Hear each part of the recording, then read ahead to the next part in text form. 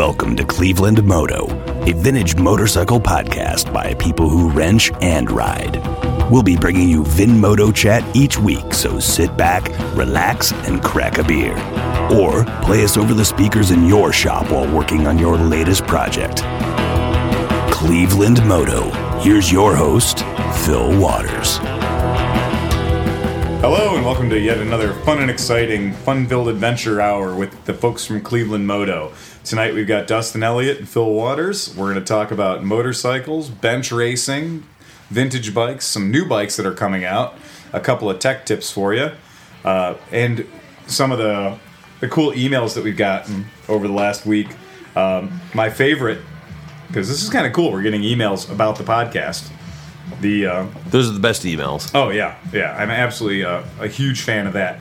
So this is from Fred Merle. Fred Merle. We're gonna call people out too. So you. Do you know where Fred's from? You know what? We're just in the interest of privacy. We're gonna go ahead and we're just gonna say it's Fred Merle. If you can figure out how to spell it or who he is, that's up to you. But I probably gave out too much by giving his first and last name. But so here's the thing. It's a great email. It says, "Have to call shenanigans." Phil, really pleased to see the podcast output lately. My boys and I enjoy the information and give and take of the participants. So this means this guy's listening to it with his kids. That's good. I like that. I like that a lot. I have to call bullshit on some of your historical information, though. He probably doesn't say that around his kids. I don't know, but I mean, they're listening to our podcast, and we do have an adult rating. Yeah, okay, we do. 1. James Garfield was assassinated by Charles Guiteau, a fellow Republican and confirmed nut job in 1881. Thanks, guys. We really appreciate you guys. We came up with the Aaron Burr thing, and the funny thing is, we all fell for it. Where did we come up with Aaron Burr? I heard it from somebody else. I can't remember exactly. I was regurgitating the information, but you're right. You know, fact-checking is good. 2, Aaron Burr didn't have anything to do with it. He died in 1836 when Garfield was 5 years old. Oh. It wasn't Bam who died. As I said, Bam Margera died in a Porsche crash. You know what? We knew that was Ryan Dunn. That we knew it was Ryan Dunn. That was a slip of, and that was just the brains. And the funny thing is, you know, if you would have asked me with a clear head, I guess, without the 6 pre-podcast beers, I probably would have said Ryan Dunn. But the word Bam Margera flew out of my mouth, and it kind of nobody challenged it. So it wasn't Bam who died, but his buddy Ryan Dunn and Zach Hartwell, who died in a drunken ball of fire. So that's excellent. And then I'm not laughing about the drunken ball of fire. No, we're I'm laughing about our mistake. Our mistake, and it was kind of a drunken ball of fire. And then he just simply writes, "Use Google," which is a phrase we love around here. Just Google it, right? So he writes, "Use Google." So we're being sort of foisted by our own petard at that point. Well, one of my favorite websites is called I'll Google that for you. Excellent. Actually, I think it's called Let Me Google That For You. Yeah, okay. And it's when somebody won't look something up themselves and they're, trolling on a forum or whatever, and they want to know, right. Oh, how do I replace the fork seals on Let me Google that this for you. particular bike? Well, you can go to this website called Let Me Google That For You, and then you plug in the search. Sure. And then it creates an animation of somebody searching for that for you. Excellent. Yeah, so you post the link to that, and then they click that, and underneath it says, "Now, wasn't that easy?" It does sound like a time killer. Yeah. On the other hand, this is back to being Fred. On the other hand, I appreciated your gear discussion. The description of Renee's toes really hit home with my 15-year-old. He keeps reminding me he can get his temps this year and really wants to ride. The right gear is the right thing. It is a truism that for the most part, and maybe forever, you don't need gear at all. Some folks will never hit the pavement. Unfortunately, if the shit hits the fan, the consequences of not wearing the gear is very high. He says, "Keep up the good work. Let's hear your Cleveland Mods and Rockers and Vintage Days podcast from last year." Thanks a lot, Fred. We really appreciate the feedback. Totally. Yeah, and it is good to hear from folks. We've got some a lot of other comments are coming in, but they're mostly, things saying, "Hey, good job, keep up the good work. We love to hear the podcast back again." I've been listening to some of the other podcasts that come up on the iTunes when you type in the word vintage motorcycle, the words vintage motorcycle. Good topic. They're pretty bad. They are bad. They are pretty bad. Really, guys, we would love to see more podcasts of this topic. a lot of the stuff we're looking up there, it's 2 years old, 3 years old, and they're just, there needs to be some new content out there. I love podcasts. I listen to them all the time. I don't like talk radio.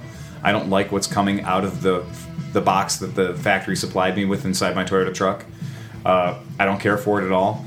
And even NPR seems to be that their once-a-year campaign to ask for money is always when I'm listening.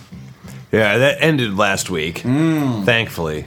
All right, so but right now it's all about the GOP race and everything, right. And they do get tied up in a lot of politics, and I try to just avoid that and live my life. So yeah, I didn't want to say that to get political, but right, yeah, just best to still if you just don't want to deal with political shit and all that, it's best to avoid it when at all possible. So listen to Cleveland Moto. Listen to Cleveland Moto. Have some fun. Listen to something you're really, really into anyway. So on the what's new and what's hip and what's hot and happening take, we've got some great information about, raise your hands out there in podcast land if you've ever heard of a motorcycle called the Motus. And that's MOTUS. Do you know anything about it? Because it's kind of a sensational bike. First of all, it's made in America. Really? Yep, it is. And second of all, it's a V4. Okay. And I know we're immediately, when we say V4, what do we think of? We think of Interceptors and Magnas and all kinds of cool products that Honda built. And this V4 is actually... I have heard of this. Sideways. Yeah. So this is Moto Guzzi style V4 or CX500 style V4. But the cylinders are canted at a jaunty forward angle. And apparently, the sound of this bike is fantastic. And it uses the Ducati-style trellis frame. Oh, my God. I'm showing a picture of it right now. Now, it comes in a couple of different modes, comes in a couple of different styles. Those tour packs on it kind of suck. But But you look at the idea of it being a sport tour. Yeah. Now, they don't just come like that. You don't just have to have that particular one. There's the MST, and then there's the MST-R. I'm sure that, the one is the retail, and the one is the retail, and the one is the touring version, or the racing and touring version, I'm sorry. Okay, this bike has been hotly anticipated. Everybody's been talking about it. It's an American-made motorcycle. Once again, we love the Eric Buell thing, right? Is it truly American-made? It is. It is absolutely an American-made motorcycle. I'm sorry, but they call the motor... You just said sorry. I do kind of have a Canadian accent, even though I was not born there. I'm sorry, and I'll tell you tomorrow. Yeah. Tomorrow, and sorry. About my boot? I'm not that bad. So here's the deal. They said that they call the motor a V4 baby block, which, in the Moto Guzzi world, they call the 750 motor the small block, and they call the 1200cc motors, they call those the big blocks. Well, and with the Moto Guzzis, though, and, you mentioned the CX500, and also they made a 650 out of that. Those were twins. Yes. They were not fours. Yeah, this is a 4. And even the current Moto Guzzis are twins, not correct. fours. And this 4 being different, this everyone describes this motor as sounding a lot like a small block Chevy motor. They say that it has that kind of cammy, kind of a neat, I like to say maybe... Gotta say I like that. The sound that comes to mind when you think of the intro to Hot for Teacher. Mm-hmm. Now that's there's absolutely nothing wrong with that. So we like that a lot. So, but everyone was talking about this is cool, made in America and all that good stuff, but what's it going to cost? And they did finally announce it. They came up with some bullshit a couple of weeks ago where they said it would be within the range of a motorcycle buyer. They said it would be within the range bullshit. Of many motorcycle buyers. That's complete bullshit. I don't like that. Well, now we got it. And this is from their website. You should check their website out. It is motusmotorcycles.com, MOTUS. The base model MST has an MSRP of that's $30,970. Whoa. Yeah, that's $31,000. What? Totally within the range of most of their buyers. Oh, yeah. And the premium model, MST-R, has an MSRP of $36,900.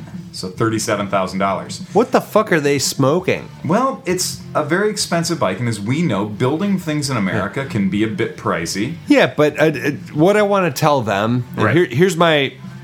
I'm going to give them a thought. Sure.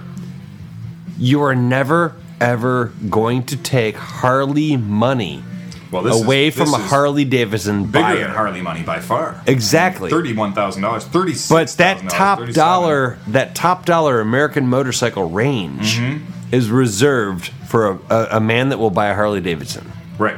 Well, and that is all they will buy. Well, they're not going to spend any more. It doesn't matter if it says Made in America, Ducati, any of that Smart crap. Racing. Yeah. These are some expensive bikes. MV Augustus even come down in price to the point where they're not this thing. But I'm going to read this to you because this is kind of cool.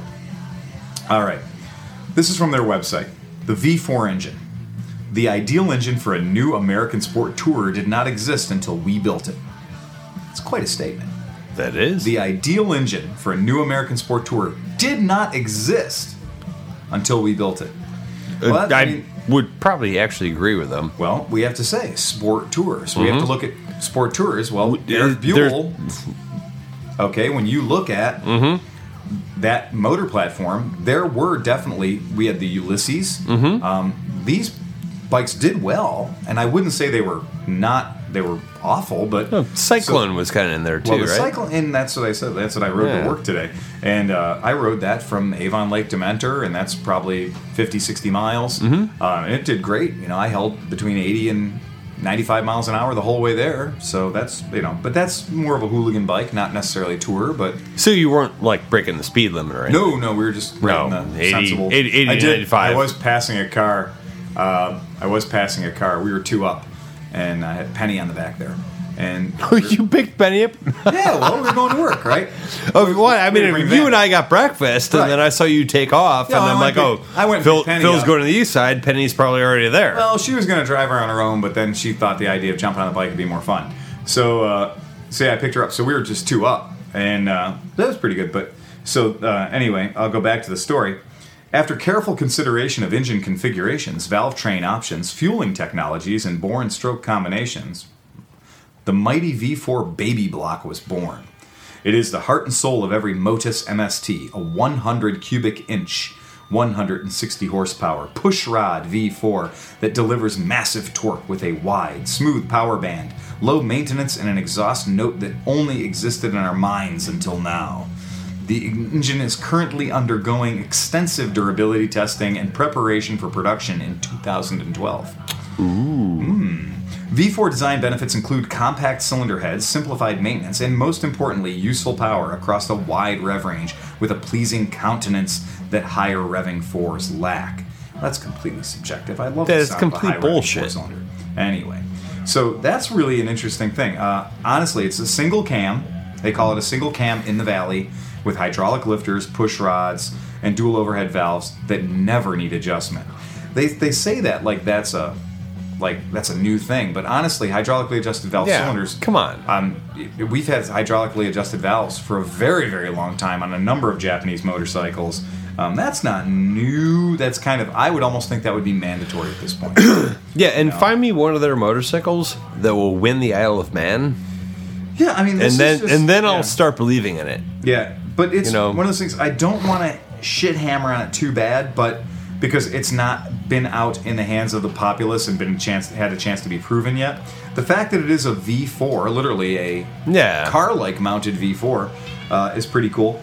But I just don't want them to push out in the class on it, like the race class of the V class. Yes, exactly. Don't push out. If you're a 4-cylinder, fucking, man up and be a 4-cylinder. And they're saying it runs on 87 octane gas. They're specifying low octane fuel for it. Great. They're saying 161 horsepower at 7,800 RPM, and that's with 122 foot-pounds of torque. So it's got massive numbers on both of these things. It makes its maximum torque at 4,500 RPM. So it's not quite as low in the torque package as a Harley-Davidson Massive V-Twin because of that 4-cylinder. Yeah. So it is getting a good torque package at 4,500. Now, I know that's going to sound like click, click, click, click, click to a lot of people, but really what this comes down to is this motorcycle is 1,645 cc's, and they're calling it a sport tourer. Now, sport to me, when you say sport, when you even say tourer, the idea of 1,600 cc's, let me think of some other 4-cylinder motors that were 1,600 cc's. Well, Volkswagens. Volkswagens. Let's just say we're getting into cars, right? Volkswagens for years. The improved performance Volkswagens, the Super Beetles, those were 1600cc 4-cylinders, and that propelled a car down the road. With a number of passengers. Right. Now this is going to be liquid cooled. So if we say liquid cooled 4-cylinders with 1600 cc's, my first Dodge Omni, that was certainly in that category. It was liquid cooled. It was a 4-cylinder, and it propelled a car down the road with 4 passengers. So really interesting. Big motor. My first Subaru was a 1.8, so that's 1800 cc's. Yeah, it's really something. I mean, they do not give. The one thing I was really looking for was the weight of this thing. They don't give it. They give the dimensions. They give it, they give you the... That might be length. a bad sign. Yeah, they give you the length of the motor and everything. They don't else. show you the weight. Yeah, I'm kind of not seeing that, but if somebody finds it, or if somebody has a better take on this thing, I love the look of the motor. The motor looks like that. I don't know if you were a kid and you remember the Visible V8 project, that little model kit you could buy. Yeah. You could see the V8 motor. The motor looks very much like that, or it looks like if somebody made a weird V4 airplane engine. It looks really neat. Oh no, I've seen the Modus. Yeah, it's really cool. cool The Modus is fucking badass. Pretty neat but stuff. Yeah, pretty neat stuff. But once again, I think everybody, some of the other motorcycle news shows and some of the motorcycle magazines and print stuff I read, they all figured this bike was going to come out at around 24. They figured 21 for the base model, 24, 25 for the high tuner. And still, I wouldn't buy a fucking car for that. Yeah, Come on, man. 12,000 over that. Yeah. So that's a really, really big question. And that, when you get a company like this is coming in 12,000 high of what industry experts think it should have been, that's pretty, we like to say they must be very proud of that motor. Very proud of that motor. Because that's a big, big price point. I would seriously not spend that much money on a fucking car. Well, yeah, and that's fine. And there are people out there that will. Remember, Confederate Hellcats were selling for well over $30,000. Yeah, and that's not a bike that I would be very much interested in. When my Buell, in my opinion, my Buell does the same thing better for a hell of a lot less money. So that's kind of an interesting thing. Yeah, your Buell is like completely badass. So it's a fun bike, and it's a very affordable bike. And it's a bike that's very easy to maintain and very easy to live with. So if you're looking for something on an economy budget that makes a loud, thunderous noise and is as fun as a bag of drunk monkeys, that's a good bike for it, man. A good way to describe it. So when you and Penny left on that thing last week after the last podcast, it was like thunder going down my road. It has a very pleasing sound. It has a distinctive tone. And the tone is very much Harley-Davidson, except for the fact that when you hear it, you know that nobody riding a Harley-Davidson would ever possibly squeeze that many RPMs out between shifts. So it sounds like a Harley, but then the tone when you keeps fire climbing. it up, it's got that lurp. It's the got lurp to it. It's like it definitely sounds Harley in the driveway. Yeah, and then when you fucking hit it, because Shane came over last week. And him and I stood here, and we could hear you make it all the way to Bradley. Yeah. And shoot up Bradley. We knew when you made the turn on Bradley. Yeah. Which to the podcast listeners is about 2 miles down the road. Yeah, about 2 miles down the road. Yeah. Yeah. We could hear when you made the turn and gassed it to hit the highway. Also tells you how quiet our neighborhood is. Yeah. It's very quiet around here. All right, we got the garage door open right now. You can hear the rain falling. But we were standing up right at the garage door. We're like, there he goes. Okay, yeah. And then we didn't hear you. Then we heard, I'm like, oh, he's on Bradley now. And you know what? I was being very kind to it because I have 2 up. You don't want to scare anybody. Now you've done some work to your frame since last time we were here. You got the CB750 project. Keep the podcast listeners up to date on this bike build that's going on while they're listening. This CB750 is a bike that we Craigslisted, and it was. Oh my god! This is the one that came from Gorbo. It's half and half. It's halvesies. So it's a couple of different bikes right now. At least there might be 3 bikes involved at this point. Because is this more than 3? Yeah. But the long and short of it is, I see. Well, the motor's still on the bench. That hasn't moved a whole lot, but the frame is now painted. And it has very cool peg locations. Like the perches are not at all stock CB750. That's a pretty radical change for mounting your rear sets. So the big giant hoops that are normally found on the back of the on the CD750 frames there are gone. Huge triangular hoops. The big triangles, yeah, they're gone. They're completely gone. And that is what used to go back and hang the passenger pegs and hang the exhaust. And they're just AWOL. So those just got cut off. Yeah. They angle grinder. Those suckers came right off. So now what did you use? Because you've got welded on there. You've got welded on these little Ds that have a very clearly something Honda plate welded to them. So where did that come from? Well, we had a 360 frame sitting around here. A derelict, yeah. Yeah, from a project that you and I were working on a year or so ago. Yeah. And just a frame laying around the garage, and I can't throw anything away. Yeah. I don't. I refuse. It's, if it's metal, it's tubular, it's got to stick around. It'll hang around. We'll find use for it. Yeah, you will find use. Yeah. So while I was working on this 750 project, I was doing cardboard mock-ups for the seat. For the seat, right.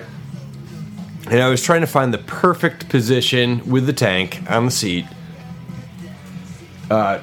for your leg position. Because, generally with rear sets, you want your foot position to be about just right below your ass. Under your ass, yeah. Yeah, right under your butt. Right. Any below your ass, and it is going to literally be your entire torso weight on your testicles. Yeah, and any further back, you're going to leaning too far forward. Leaning too far forward, yeah. all that. So I was cutting up cardboard mock-ups one night, and I was just testing everything out, and I took the line and I drew it down. I was like, okay, this is the perfect spot for rear set mounts. And they were about directly in the middle of where the stock CB750 passenger peg mounts were. Mm-hmm. So I realized that those were no good. So I took an angle grinder and I cut those off. And then I took a look over at this 360 frame and realized, wow, those might just be right. Yeah. So I took a few measurements and I lined it up and I was like, that looks pretty good. So I got a little frisky one night and it just lopped them right off. Yeah, cut them off. And I mocked them up and was like, my God, that's perfect. Because when guys abandon the whole front, the stock peg locations, the stock rider peg locations, and they just go straight for the rear sets. Right. What invariably ends up happening is you end up with the kneeler. Well, because most people just go just put them right where the passenger pegs were. Yeah, that'll be perfect. When you ride the bike, it's ridiculous. Yeah, you're leaning too far forward. It's horribly uncomfortable. Yeah, it's very uncomfortable, and you'll find that when you ride a bike that's set up that way, I'm not joking, it does put your entire torso weight on your belly, on the tank, which means you're laying on the tank. And or everything's supported by your hands on the bars. And that's the thing, is I'm riding these bikes that people put together and bring into the shop, and I'm just, my nuts are always being crushed, and my arms are 100% on the clip-ons or on the drops. And it's just not fun to ride. Yeah, you're getting a really good tricep workout. Yeah, right. What usually it's happens. Really not fun. You're supporting yourself. Put too many miles on it. So I like this idea. It looks to me like it brings the pegs to a position that's literally halfway between where the passenger pegs would have been and where the factory pegs were for the driver. It's actually almost halfway between. Yeah, it is. It looks really good. Pretty close. Well, good job of welding. It looks fantastic. Thanks. So that's good. Yeah, and, it took a little work. I mean, because I wanted them pitched out to a degree. Mm-hmm. Because the thing is, I couldn't just weld them straight on because it would have taken a lot of spacers to push the rear set pegs out. Yeah. To have them line up. And you got a little angle there, which works good. So that angle. It looks like you managed to hold the angle on both sides. Did you eyeball that, or did you build a jig for that? I eyeballed it. You eyeballed it. Yeah. Good job. I did a lot of measurements. Measure twice, cut once. Yeah, no, it was more like measure 20 times and weld twice. Cut, weld, grind, repeat. Yeah, I knew as soon as I tacked each one because I was like, okay, if I tack it, I can still just take a hammer. Were you just using that MIG welder? Yeah, the blue one. Yeah. Flux core too. Oh yes. So I had a lot of spatter. Yeah. Everywhere. I'll never wear those pants again. Yeah. And that's pretty cool. I'm glad that worked out well for you. And it's one of those things that you can find out that in your garage on a very basic, inexpensive motorcycle lift to make your life easier because your back's not breaking. And with a very inexpensive And I welder. thank you for that. Oh, no problem. My pleasure. I just gave Mark and James, I each gave them each a lift. Because now that we get these fancy lifts, so we got these fancy air lifts, these big, $1,000 specials. And they're wonderful, like 1,000 pounds a piece. Oh, they're nice. They've got the I know. wings and the I whole was deal. working on them today. That worked out good for you? Yeah. The new lifts? Fantastic. And Actually, I didn't use one, but I watched them. but you watch people use I them. used the shitty old lift. Well, it is funny. So now our shop's got 3 big lifts and a couple little lifts. But I gave James and I gave Mark each one of the old smaller lifts, the Harbor Freight. And I know they advertise them as being motorcycle lifts, but I still call them scooter lifts. Right. Because they are the perfect size for working on a small bike or a scooter. They're just a little small for working on a big motorcycle. Well, because I had a Stella Right. scooter, Yeah. to the listener, Yeah. on the one remaining small lift. Yeah, the small lift, yeah. And that it barely fit. Yeah. I mean, it fits. It's a perfect fit. Yeah, and you don't want it to You don't go want any any further more. off. Right. So yeah, you got Because I was actually on the lift kickstarting it, and I had managed to rock it to the end of the lift. Oh yeah. Yeah, you gotta be extremely to careful. where it was like, oh shit. Yeah. I'm having some fun over at the new shop, the Cleveland Moto Shop on the east side, because I'm getting to sort of put together the service department, which is much, much smaller than our West Side store. But I'm getting it to kind of put it together from the ground up the way I would want it to be. And so it's fun because you're getting to kind of build out from the beginning. And But it's I kind can of tell funny you- too because you're the only service guy there Right now, I'm the only service Yeah. technician there. So it is, it's fun to kind of get to put stuff where you want between customers. And I went in and went to Home Depot and brought back all that pegboard. Yeah. And oh man, I'm telling you, I'm like a kid at Christmas with pegboard. And Did you buy like tons of packs of the hooks? Oh hell yeah, absolutely, man! And you get the hooks. Don't buy them at Home Depot. No, get those at Harbor Freight. Yeah, because you know what? If you buy a low quality screwdriver hanger, nobody cares. Yeah. Yeah, there's no reason. You're not going to wear that out. You can pay $5 for the low quality pegboard hook and totally get away with it. Yeah. You will never wear that hook You're out. not going to beat the price point on Harbor Freight Yeah. for pegboard hooks. If you wear a pegboard hook, You're you're good. doing a hell of a business. You're good, yeah. Yeah, you're very I'm pretty good. sure they don't need to make any more pegboard hooks. We could actually just repurpose them from other places. Pretty much, 'Cause I yeah. bought many boxes in my lifetime. I would, I'm sure there's thousands of pegboard hooks that are in landfills right now. Oh, of course, right. In fact, that's what most Chinese scooter frames are made of. Recycled pegboard hooks. True. One of the coolest, well, I don't want to say coolest, but most interesting bikes I've had come into the shop is yesterday. The days are all a blur now, but pretty much my Yeah, life today has fucked been- me up, man. Yeah, my life has been just getting a shop ready. But a customer comes in and brings in a 73 manufacture date CB350, blue. Good bike. Very, very well. This is the interesting part of the story. 1,900 original miles. Huh. Factory original tires still on it. I would question that motorcycle. Yeah. 1,900 original 1,900 miles. original miles. In 40 years. Yeah, in 40 years. Yeah. I don't want to do the math, but it's low. The last time a license plate was put on it was 1978. That was the last time a license plate was put on it. That's the plate that's on it right now. Wow, in 1978, I was going to the movie theater with my dad to go see Star Wars. Star Wars. Yeah, exactly. Yeah. So this bike comes in, and believe it or not, it rode into the shop under its own power, which is insane. The bike, Under probably a third of its own power. it wheezed into the parking lot, and he said the quote of the day was, "Well, it just needs a tune-up." And Sure. And I've been buying a new battery for it every year. Now, if it only has 1,900 miles for it, and it was last registered legally in 1978, that was his Good last sticker God. on his plate. So, but he's buying a new battery for it every year. And he says that he does start the bike religiously at least once So a he year. buys a new battery, Right. fires up the bike, And then it sits. and then goes, yeah, she runs. And then he turns it off, and then fast forward 24 months, Right, and he plays. He buys another. Right. He does this every year. He buys a new battery. Good Every Lord. year he starts the bike up.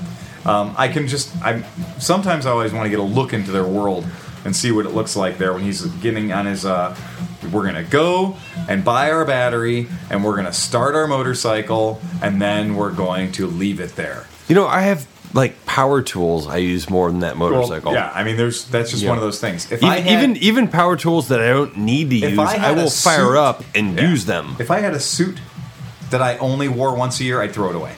So he's got this system. Or you would wear it once a year. Right. Or twice a year. I just can't imagine keeping something that you're only going to use one time a year. God. And it is just that scenario. I can't imagine this guy going through this ritual of buying a new battery. And so I asked him if he could remember, because obviously this bike isn't being ridden anywhere. Right. I said, can you remember when it was that you put this tank of gas in here? Because that begs the question, how old is the gas in the tank? And so he said that he's pretty sure that he put that tank of gas in there 5 years ago. Now, we know that gasoline stops being gasoline in less than a year. Oh, way less. Way less than a year. Yeah, I mean, right. Just to put a point on that, the tank of gas that we put in my buddy's scooter, on our way to Mid-Ohio last year, was already shit when I tried to fire that scooter up like a month ago. Yeah, 8 months ago, 7 months. 7 months on that gas, and it was completely garbage. Yeah, it was junk. So it was turpentine. Oh, the guy brings the bike in. I crack both bleeds. I crack both drains on the carbs. The one, nothing comes out whatsoever. The other one, it is literally one drop of gas about every 20 or 30 seconds. I drop the bowls. There's just the worst. One bowl is just full of green garbage. The other one is full of what looks like Quikrete mix. Oh, God. It is just dust and vapor and awful. It just dried up years and years ago. So the good news, though, is when you get this situation and somebody brings in a bike like this, you have to go down one of two roads. And the two roads are, one, this is going to cost you a fairly good amount of money to resurrect. Because all the rubber's shot. Tires, tubes, carb kits, fork seals are bad. Everything's bad from just sitting. So it's going to cost a fair amount of money to resurrect this bike. But maybe you also might want to think about selling it, so put some money in your pocket as opposed to taking money out of your pocket. Yeah. This bike, I figured out the perfect thing. This would be the perfect bike in the world for the Barber Motorcycle Museum to sit in one of those glass cases. Yeah. Because it'll never get ridden again. It'll just sit the way it is. Nobody will have to put any money or time into it. And you can just look at it and go, this is as damn close as we're going to get to a factory dealership new 73 CB350. Yeah. And it is beautiful. But to be the fantasy of riding this motorcycle. And then I started to get into some of the ideas behind it. I talked to him about it. I called him and I told him what things it was going to need. And when we're looking at buying a used motorcycle or a vintage motorcycle from Craigslist or from Cycle Trader or any one of these places or eBay even, we got to keep in mind all the time, and that's this fella's, his position, is he spent $500 on this motorcycle 10 years ago, 15 years ago. Yeah. Okay, when he bought it.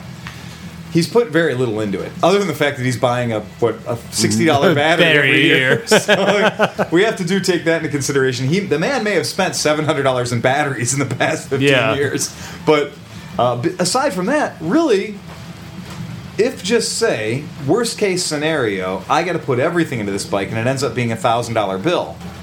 If it's a $1,000 bill and he paid $500 for it, well, he's got $1,500 into a running motorcycle. Yeah. You can't go to your dealership and buy a $1,500 motorcycle. No, So never. this actually kind of works out for him. Ultimately, as sad as it seems, with the amount of neglect involved, he's kind of doing okay. I mean, not too bad. If I had the chance to go down to my dealership or anywhere and buy a $1,500 or even $2,000 running motorcycle that is as kind of cool and nifty as a CB350 is, I might be all over that. So that's kind of cool. Kind of digging that. So it is one of those situations when people look at that Craigslist purchase. So many times I deal with people who are very upset that the bike they just bought on Craigslist for $1,000 needs $1,000 worth of work. And they get mad, man. They get real mad. Did you see a XS 650 from 1975 on Craigslist the other day? No. Well, everybody in Cleveland, everybody else in Cleveland saw that fucking bike. And at least 20 of those people called me. Because that's what their deal is now. I think the deal is that whether it's from the podcast or whether it's from just the shop itself, so people see bikes on Craigslist and call me for my opinion. And it's become comical. Because it's like, ask, Dear Abby or whatever. They call up and the guy's like, yeah, I got a question for you. I'm like, well, what do you got a question? You are the Dear Abby of vintage motorcycles. Oh my God! This guy Nice. calls up and he goes, I got a question. I'm looking at I'm looking at an XS 650, and I said, what year? He goes 75. I said, okay. And he goes, and now Good year. Right, and I didn't know whether he was. Yeah. I guess I wasn't clear initially whether he was asking about a bike he already owned, or a bike that he was purchasing from somebody else, or what. I didn't really understand where this call was coming from, other than it was just, hey Phil, XS 650, 75. Then he went into the list. Well, there's a bit of a head gasket leak, and it only runs. Bit. Come on. There's a bit of a head gasket leak. Yeah. And it only runs on one cylinder. And he says, so, what do you think that's going to take to fix? Now, first of all, don't ever ask anybody. There's a bit of a head gasket leak, and it's only running on one cylinder. Don't ask people on the telephone, what do you think that's going to take to fix? Because even the best surgeon in the world will tell you, until I've cut open the patient, or at least had a CAT scan, I can't tell you what the surgery is going to entail. So asking me over the telephone for a bike I haven't even seen, and I only know 3 things about, that it's a XS 650 and it's from 1975, and now that it has 2 fairly significant problems, that was a tough one for me to tell him. And then he reveals, well, he's looking at it on Craigslist. Oh, God. And he's considering it on Craigslist. And I said, well, you are aware that, a head gasket, that's not a small job. That's motor out. No, yeah, that's complete motor out. That's motor out. And if it's only running on one, well, that could be any thousands of problems. And remember that nobody ever parked motorcycles because they ran perfectly. Never. Right. So, let's just call it $1,000 and say you're going to have to spend $1,000 to get this thing running right. So that should be a big green light to send off to everybody is ran when parked. Also, no. Once again. And I love the fact that I guess the description said that, it was running on one.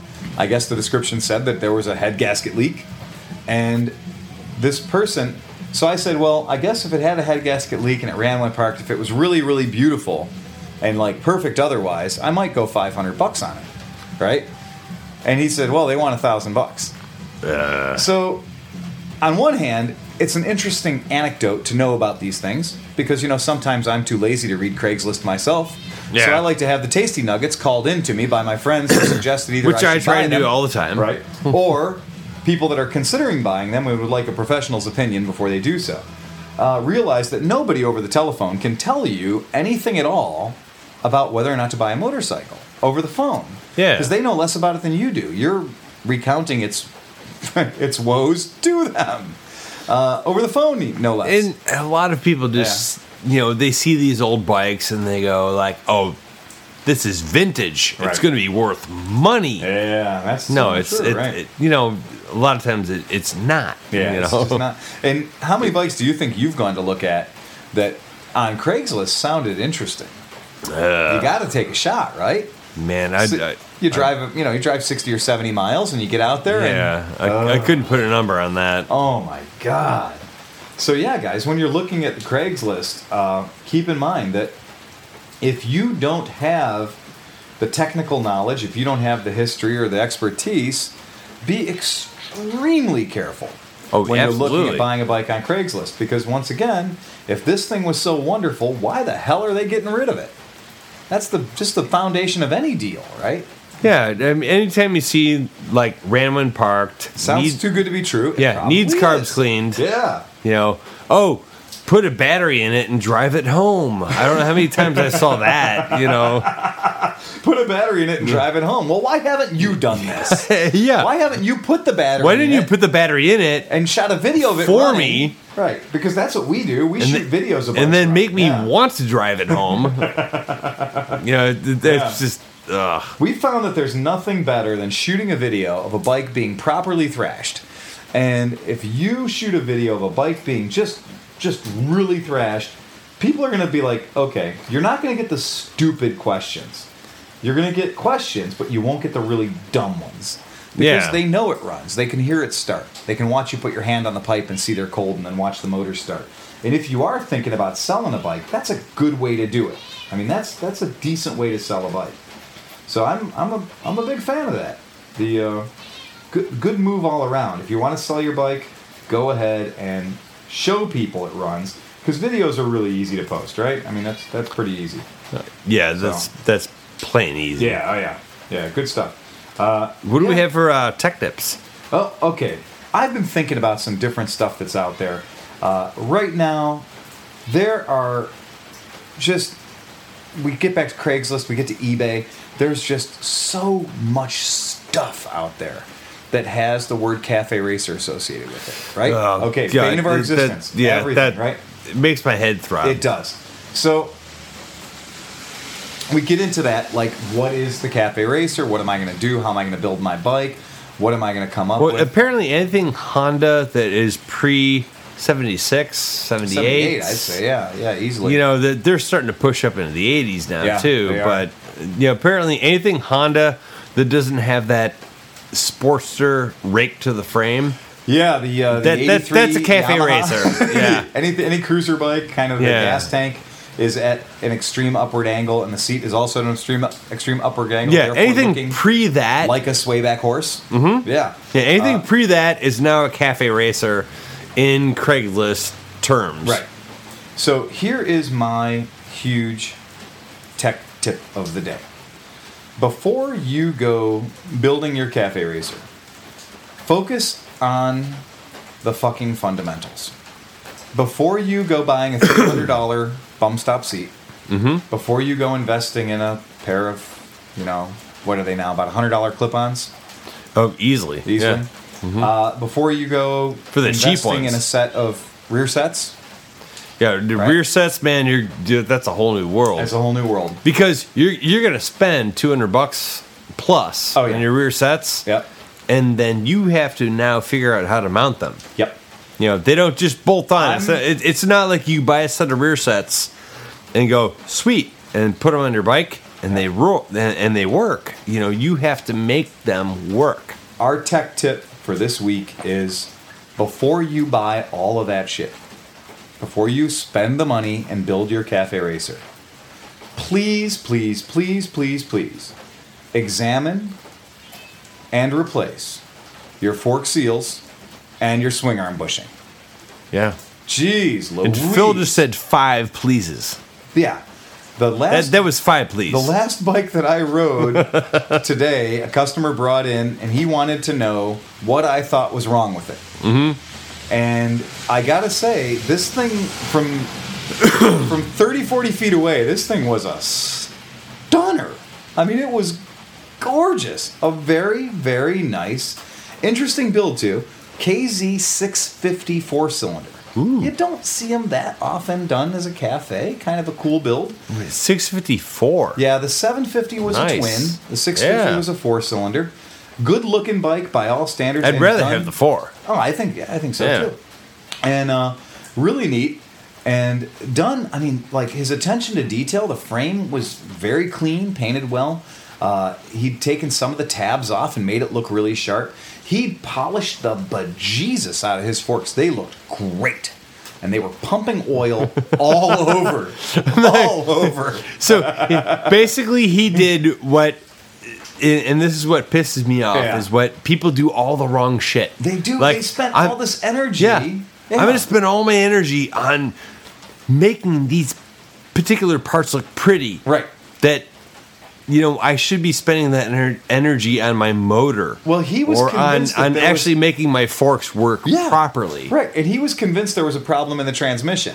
Because every time you put this bike in gear, when you put the bike in gear and you let the clutch out, it would give a devastating clunk Damn, I got a problem with my transmission. I guess I should polish my forks right now. So he brought it in to ask me if I could have a look at it, maybe take it for a test ride and see what was going on. And the funniest thing was, it was the swing arm bushings.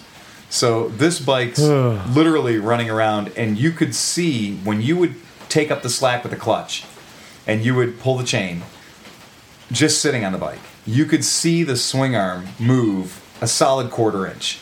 Oh, God. How did you think that thing felt to ride? I mean, it had to be awful. I mean, it just had to be awful.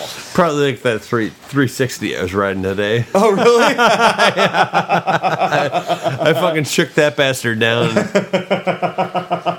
Man, getting out of first gear on that the thing orange was... one? Yeah. Yeah. Yeah, I got it going. Eventually, if you feed enough gasoline into a motor. I took about a 10-mile ride through the valley on that thing. Yeah, woke it up. Yeah, woke it up big time. Proper. My God, man! Once it got going, it was great, and I'll tell you what, the Honda 360, it's not, in my opinion, personally, a bike that I really want. Right. Yeah. But I really do love the 6th gear. The 6th gear, right? I know, it's so gimmicky. Oh, God! Okay, because have we discussed this before? Like with the gear ratios, the numbers. Yeah. It's not that much different. I love the 6th gear love on the that. 6th gear. You're going, you're like, I'm up to $4,000, and then you dump it in a 6, and you're like, bonus gear. Oh, wait, I just dropped into 6. I mean, now, okay, so what year is that? 74, that 5? thing was, 4 or 5. Okay. What'd they make? They made those like 74 to 76. Yeah, so we got 1974. We've got a 6-speed transmission. There's a whole and goddamn it, if we're motorcycles. wrong on this, some listener is gonna call us on it. Any anorex. They're gonna be like, "No, they made that bike from 73 to 75. Right. You are so wrong." So it's just kind of funny to me that that's 70s technology. You've got an extra gear. Yeah, And it is nice, you're right, man. it's a lovely gear. Right. I love that And we gear. got RDs. The RDs had a 6-speed, Yeah, right? So, that's one of those things that it is nice. It's very pretty. it's nice when you're cruising. It's really I nice. was rocking through the valley, and I got to the point where I was like, I need a little more, and I just boop, pop that right in. That's pretty cool. I was in 6th gear, and I was just cruising along, That's having a fantastic. great time. And that is kind of a weird thing that the bike changed. That motor changed, and the motor does. I mean, that bike does kind of have a bad rap.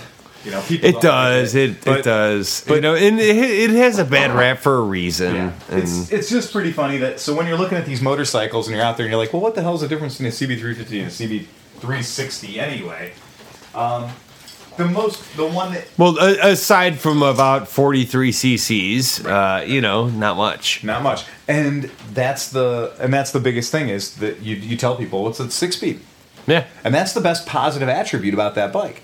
Because what it lost in the kind of swept exhaust and some of the styling things that maybe weren't the best improvement that Honda ever made to a motorcycle, the shape of the tank and the upswept pipes, but what it lost there, it picked up with that 6th gear, and that 6th gear is actually nice for when you do have to ride the bike on the freeway. Well, and they pushed that 6th gear to the 400F. Yes, they did. Yeah. And which was an amazing improvement. Oh, yeah, very much a fun and easy bike to ride. Yeah, let's now take this twin 360 6-speed, and now let's just make it into a 400 6-speed 4-cylinder. Yeah, and you have an amazing fucking motorcycle. I can tell you about a bike that I rode day before yesterday. That is probably the worst motorcycle that I've ridden this year. And here's a statement. That was a bold statement. Okay. Because it's pretty early in the year, right? We're mid-March. Yeah. And so mid to late March. I already have my worst for the year, but I'm not going to talk about it. Oh, really? So, well, I have my worst for the year. And this is the shit-talking portion of our podcast. A customer brought into me a motorcycle-ish. Does this customer listen to the podcast? I don't know. Maybe they do, maybe they don't. But in any case, the good news is what I'm going to say on this podcast is no different than what I told him in person. Okay, good. So he's heard it once already. He brought into me a motorcycle that I have not had the displeasure of riding for quite a few years. The motorcycle is called a CF Moto V5. Okay. Now, what this thing is it's a 250cc scooter motor, scooter transmission. Oh, yeah. Welded rather poorly into what replicates a motorcycle chassis with what only can be described as optimistic front steering head angle to give the thing a very Batman / V-Rod look, like a stance.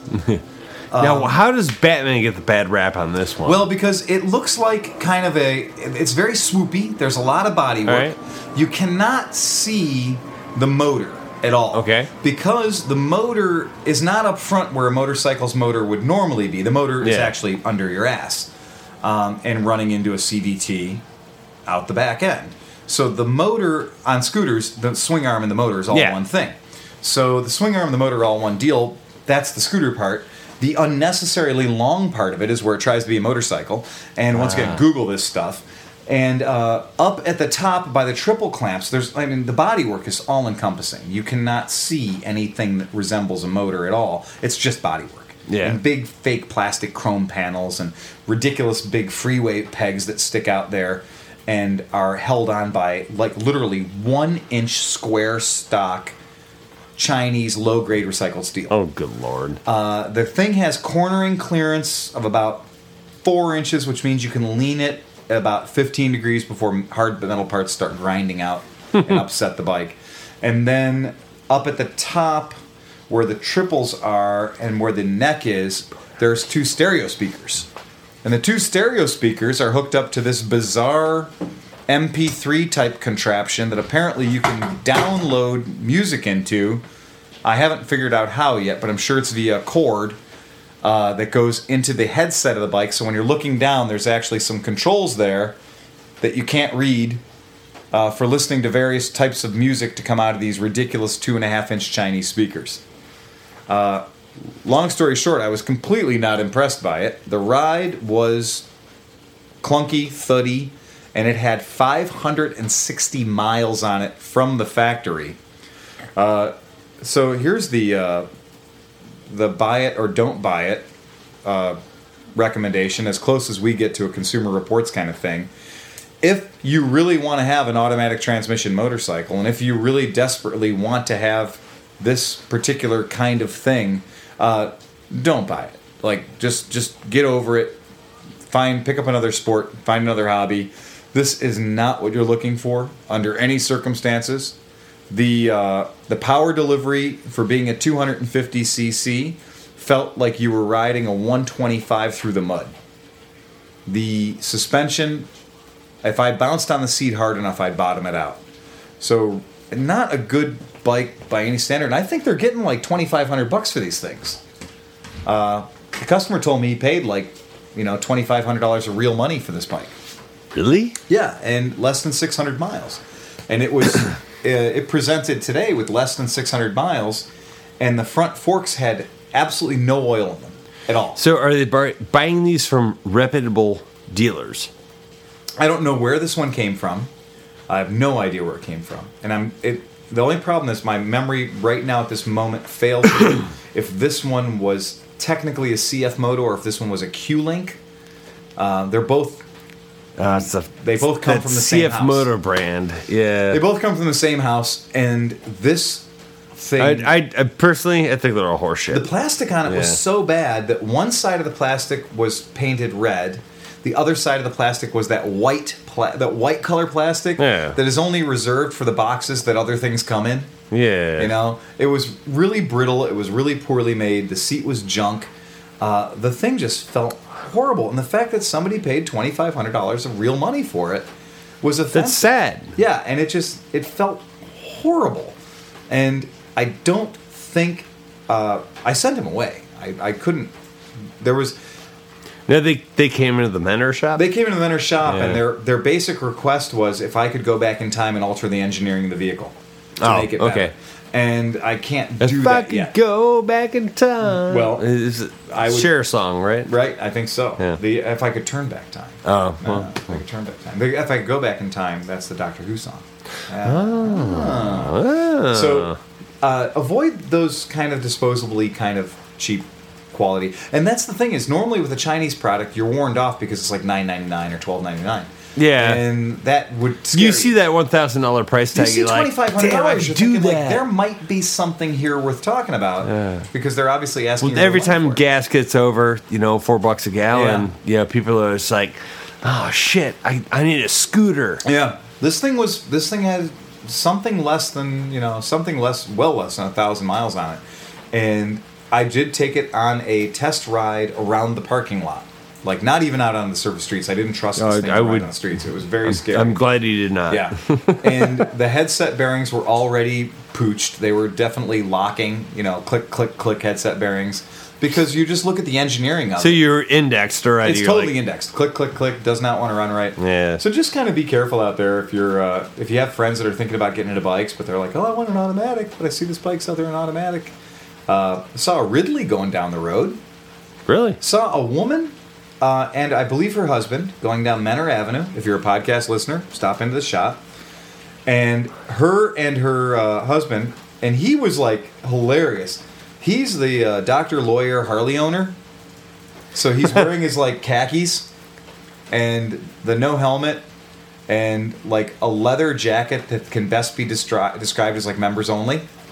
And nice. He's got the full deal. But his bike was fucking fantastically loud. It was so loud that it kind of... He paid a lot of money for that. Yeah. It was so loud it kind of pissed me off. But then the only thing that was louder than his bike was her Buell. Ridley. No, her Ridley. Oh. Like, they've got that really kicked out front end, and you can see from the side of the motor that there's a lot of transmission-y stuff happening because they're the automatic motorcycles. And so the side of the motor doesn't look like a traditional conventional motorcycle. It's very, very weird looking, like Cushman looked. Had all that extra stuff going on. And she came hauling ass down the street after him. And her bike was actually louder than his bike. And really? It was fantastic. That had to piss him off. It was just loud. I mean, they were both they were team loud. And realistically, probably him in his mid to late 50s and her same. And they're both typical white, overweight suburbanites. That believe in that whole, loud pipes save lives. I don't even know if it's loud pipes save lives. I think that's just a justification. I think this is these folks' first chance in their lives to make a fucking splash. Mm-hmm. I think that both of these people... Now, this is reading way too much. I made that splash when I was, probably 12. Yeah, I think this is, for my 15-second interaction with these people and seeing them in their very much normal suburban gear... And not even the full Weekend Warrior package with the Wild Hogs thing or whatever. Yeah, wearing the chaps. No chaps, right, yeah. The oddballs wearing the chaps always crack me up. It's like, you were not comfortable in that. No, and I can tell. Yeah, it's... But you're wearing it because it came with the motorcycle. Right, it's the uniform. And that's one of those things. I think it's just that these people are kind of lived a very milky toast lifestyle. And then now they're in their 50s and they get a chance to make some noise. So they're literally making some noise, and they're going down Menor Avenue, just wah, and they're flying in formation. And it is a weird deal. We talked about the uniform, and you came up with a phrase earlier that I just fucking knocked me over. We like to ride vintage motorcycles. And I know where you're going with this. I do own a black leather jacket. I'll admit it. I do too. Right. I own a black leather jacket. But that black leather jacket that I own, I've had since I was in my teens. Yeah, I have my old punk rock jacket. And I had mine because I was the punk rock guy. Right, exactly. I didn't ride a motorcycle. I had a biker jacket because I went to punk shows. And I actually, the back of my jacket, you can still see where I used to have social distortion stenciled on the back and silver spray paint. And, I got my studs and chains and all that crap that, the farkle that you put on your leather jacket when you're a kid. And mine's still on it, and I can kind of squeeze into it just right if I work hard, I can get into that thing. And then I got that's all crossed out. And then at some point in the early '90s, I decided it'd be cool to put Reverend Horton Heat on the back of the jacket That's not bad. Because of the Norton logo. So I put that on the back, and I kind of like it that way. It's kind of just reminds me of that. I love the Horton Heat. In the early 90s when I kind of had my second childhood, when I got out of the military and wasn't a cop anymore. So I got a leather jacket, and then I got another from Dixie in Columbus. I picked up my Rob Halford Turbo Lover jacket that is 100% the 80s leather. 80s awesome. Oh yeah. This is not a retro jacket. This is the real deal. And at Dixie, they had them, I think, on blowout for $35. And it's got that kind of armor. I would have bought one too. It was just basically circles and rainbows stitched into the leather with padding in between it. So there's no hard armor in this thing at all. It's just creative use of stitching that makes it armor. Hey, those rainbows will protect you. But they look good. Yeah, they will protect you. But it is every bit of a black 80s Rob Halford jacket. And it looks like... I've seen you wear that jacket. Do you remember the bad guys in RoboCop? Oh, yeah. Okay, the dudes, the guy had really, really short hair, like, you know... And the guy that walked into the room and he goes, "Bitches, leave." Yeah, that kind of guy, right? That guy was good. That guy. And he had a black leather jacket on that didn't have a collar, just had a snap across it. Yep. And it had that sewn-in armor.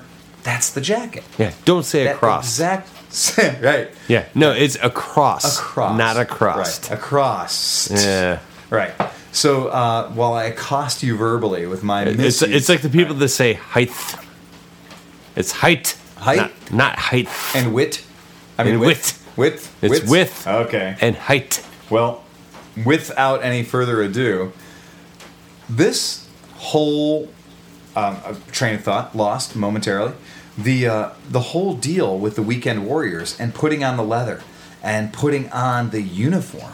Mm-hmm. And we were talking about... And wearing the little white face mask thing. Yeah, right? Yeah. And so we're kind of talking about our buddy Larry Fletcher from Chicago. I know you're listening, Larry, so this is for you. He's on the back cover of Cafe Racer magazine. Are you going to put me in shit with Larry now? No, you're not. You're fine. Because of what I said earlier. But it was brilliant. So at breakfast today. I pick up the Cafe Racer magazine, and on the back is a full-page ad for Triumph. Mm-hmm. And the full-page ad for Triumph, I look at him, I was like, there's a familiar face. It's Larry. And he's like, he's not your average model. He's not your spokesmodel for a company. But there's Larry, no motorcycle, no nothing else. He's wearing his pudding bowl. This guy owns a bar or something? Well, he used to own the Ace Cafe the Ace Cafe in Chicago. And he works as a beverage distributor, the adult beverage type. And he's got a big boy job. He's an all-around good guy. Yeah. I mean, I really like Larry, and he's always fun to talk to. And he's just got a good thing going on in Chicago. And so there's Larry on the back of Cafe Racer magazine. Very cool. But what I noticed is, like, I've been looking at his jacket and, like, his flair, right? And you came up with this phrase, and it's perfect because that, like, 1950s, 60s rockabilly meets rocker, the original Cafe Racer days mean a lot to these people, right? Get the right buttons and get all the right shit, the right trim on it. Yeah. And some of the guys would do this and hang a chain here and tack it there. Nice barking spider! Wow, ew. It was a mouse on a moped. It was fantastic. I was pinching. Yeah. So what did you call those guys? To me, they're like Civil War reenactors. Just a historical representation. It is. It is seriously. It's just like, oh, we're gonna get the guys together for the weekend, and we're gonna put on all our gear, and we're gonna get, it's like they're going to reenact the Battle of Gettysburg or something. Do you think? For fuck's sake, it's like, God, Okay. just if you want to ride a motorcycle, get on the bitch and ride it. Don't have to have your bedazzled fucking 59 Club leather jacket and go to town. A lot of time and effort goes into these things. It obviously. does. And honestly, I don't want to say to those guys that listen to us, I'm not putting them down. No. I just don't want that to be 100% what is their motorcycle experience. And the last guy that wore one of those and really made a statement was George Michael. Because George Michael from Wham and this might have been before he was out. Yeah. But anybody with a TV knew he was definitely really out. He had the Rockers Revenge on the back, right? And he had the big BSA logo. Yeah. And like that was like a proper rocker jacket. Oh my God. And that was just, I mean, you talk about gayer than Elton John's tennis helmet. That was that dude. I thought it was Elton John's fanny pack. I changed it. To see the guys that spend so much time and energy, and I think, is it just because once it's been done and it's a tribute to that? Because that's what everybody's going to call it. Yeah, Right, totally. it's a tribute, right? It's a tribute Well, to the way it was. in the 80s, the whole Brighton thing wasn't that big. So, So that whole thing is being a tribute. Is that just because tributes don't technically ever go out of style? Like you said, the Civil War reenactors. Right. It's always going to be the same. And it's really a lazy way to dress for the weekend. Because you never have to stay hip to what's current, new, or fashionable. Doesn't matter how wide or narrow your lapels are if you're wearing what was historically accurate. So historical accuracy technically never goes out of style. That's True. why skinheads, to this day, still look like skinheads. right. It's the pants that are slightly too short, the oxblood boots, the Curled up. the extremely narrow braces, right? Yeah. And it's like that skinhead style from 1977 doesn't go away. It just is evergreen. And so you can dress that way, and to people who do not know the style, it looks very odd. Yeah, and also to people who do not know the history of it, we're not talking. It incites. Right, Yeah, it incites we're not talking the neo-Nazi Yeah, we talked about this on a previous skinheads. We podcast, did, yeah. but it needs to be mentioned Right. again. We're talking about the dudes who are just kind of, fashion skinheads. Yeah, the neo-Nazi fuckbags took that shit over in the 80s. Yeah, it's one of those things, and I think it was really funny when I realized, and I started looking at like different pictures of guys today or different images that we see on the internet and stuff like that. We're trying to pull images here and there, and we look at the guys who live and breathe Mods versus Rockers. We look at these guys, and it is funny because the hobby has gotten to the point where it's gotten down to historical reenactment. And It is. Our Mods and It's Rockers completely. reenactors. It is completely like that. that didn't really cross my mind because you see the jacket. I see the jacket you wear. I see the helmet you wear. I see we're not. Most of the people that we ride with are not going full on. There's nothing I have that's period correct. Yeah, it's not period correct. Exactly. You will never see me put a 59 patch or sticker on a goddamn thing. Yeah, I don't need because and I'll say it honestly mainly because the whole 59 Club thing was a church thing, and I'm an atheist. Yeah, I can so I will totally not understand. touch that. So on the Mods and Rockers tip. So we got a phone call from Mike Seat, and one of the things Mike said was they're going to be doing at AMA Vintage Days this year. They're going to be doing an entire tent, a big thing for Mods and Rockers. Ah. So it's going to be more of an all-encompassing for one Mods and Rockers, and all Mods and Rockers. So they're asking for help from scooter people. Ah. And this is kind of a call-out. So if you were thinking about doing something with AMA Vintage Days... We know scooter people. We know some scooter people. And if you're listening to the podcast and you're a scooter person, this is a great time to get your bike down to AMA Vintage Days. First of all, it's a lot of fun. Second of all, you're going to be able to feature your bike in this pavilion with a lot of other Mods and Rockers type vehicles. You're going to be able to be down there with other scooters. And this is a particular call out to the scooter riders because... we all know there's a logical progression that people go from scooters into motorcycles. We're not going to change that. It very rarely goes the other direction. But what ends up happening with these things is there ends up being, as we joke, 26 mods and 400 rockers. Right? So it's true. It ends up being a little heavy-handed on one side. So what we'd like to do is if you do... too much leather, not enough lace. And that's why today, when you do a search of the word Cafe Racer, invariably Blondie's album comes up. And I know it's a great source of sadness for all of you when you type in Cafe Racer and Blondie and a scooter comes up on the album art for the word Cafe Racer. Cafe Racer, and they chose a scooter for the cover art. Yeah, a great mistake in marketing record industry history. But if you've got a scooter and you want to come out, that's a great place to, one, find out about the Mods and Rockers events that are happening around, because this is gaining momentum. It's getting bigger and bigger all the time. it's also a good thing where people talk about wanting to be ahead of the curve. People will talk about wanting to be in touch with the next big thing. We all know that right now, everybody and their brother, Cafe Racer, is building, selling, taking advantage of eBaying Cafe Racer.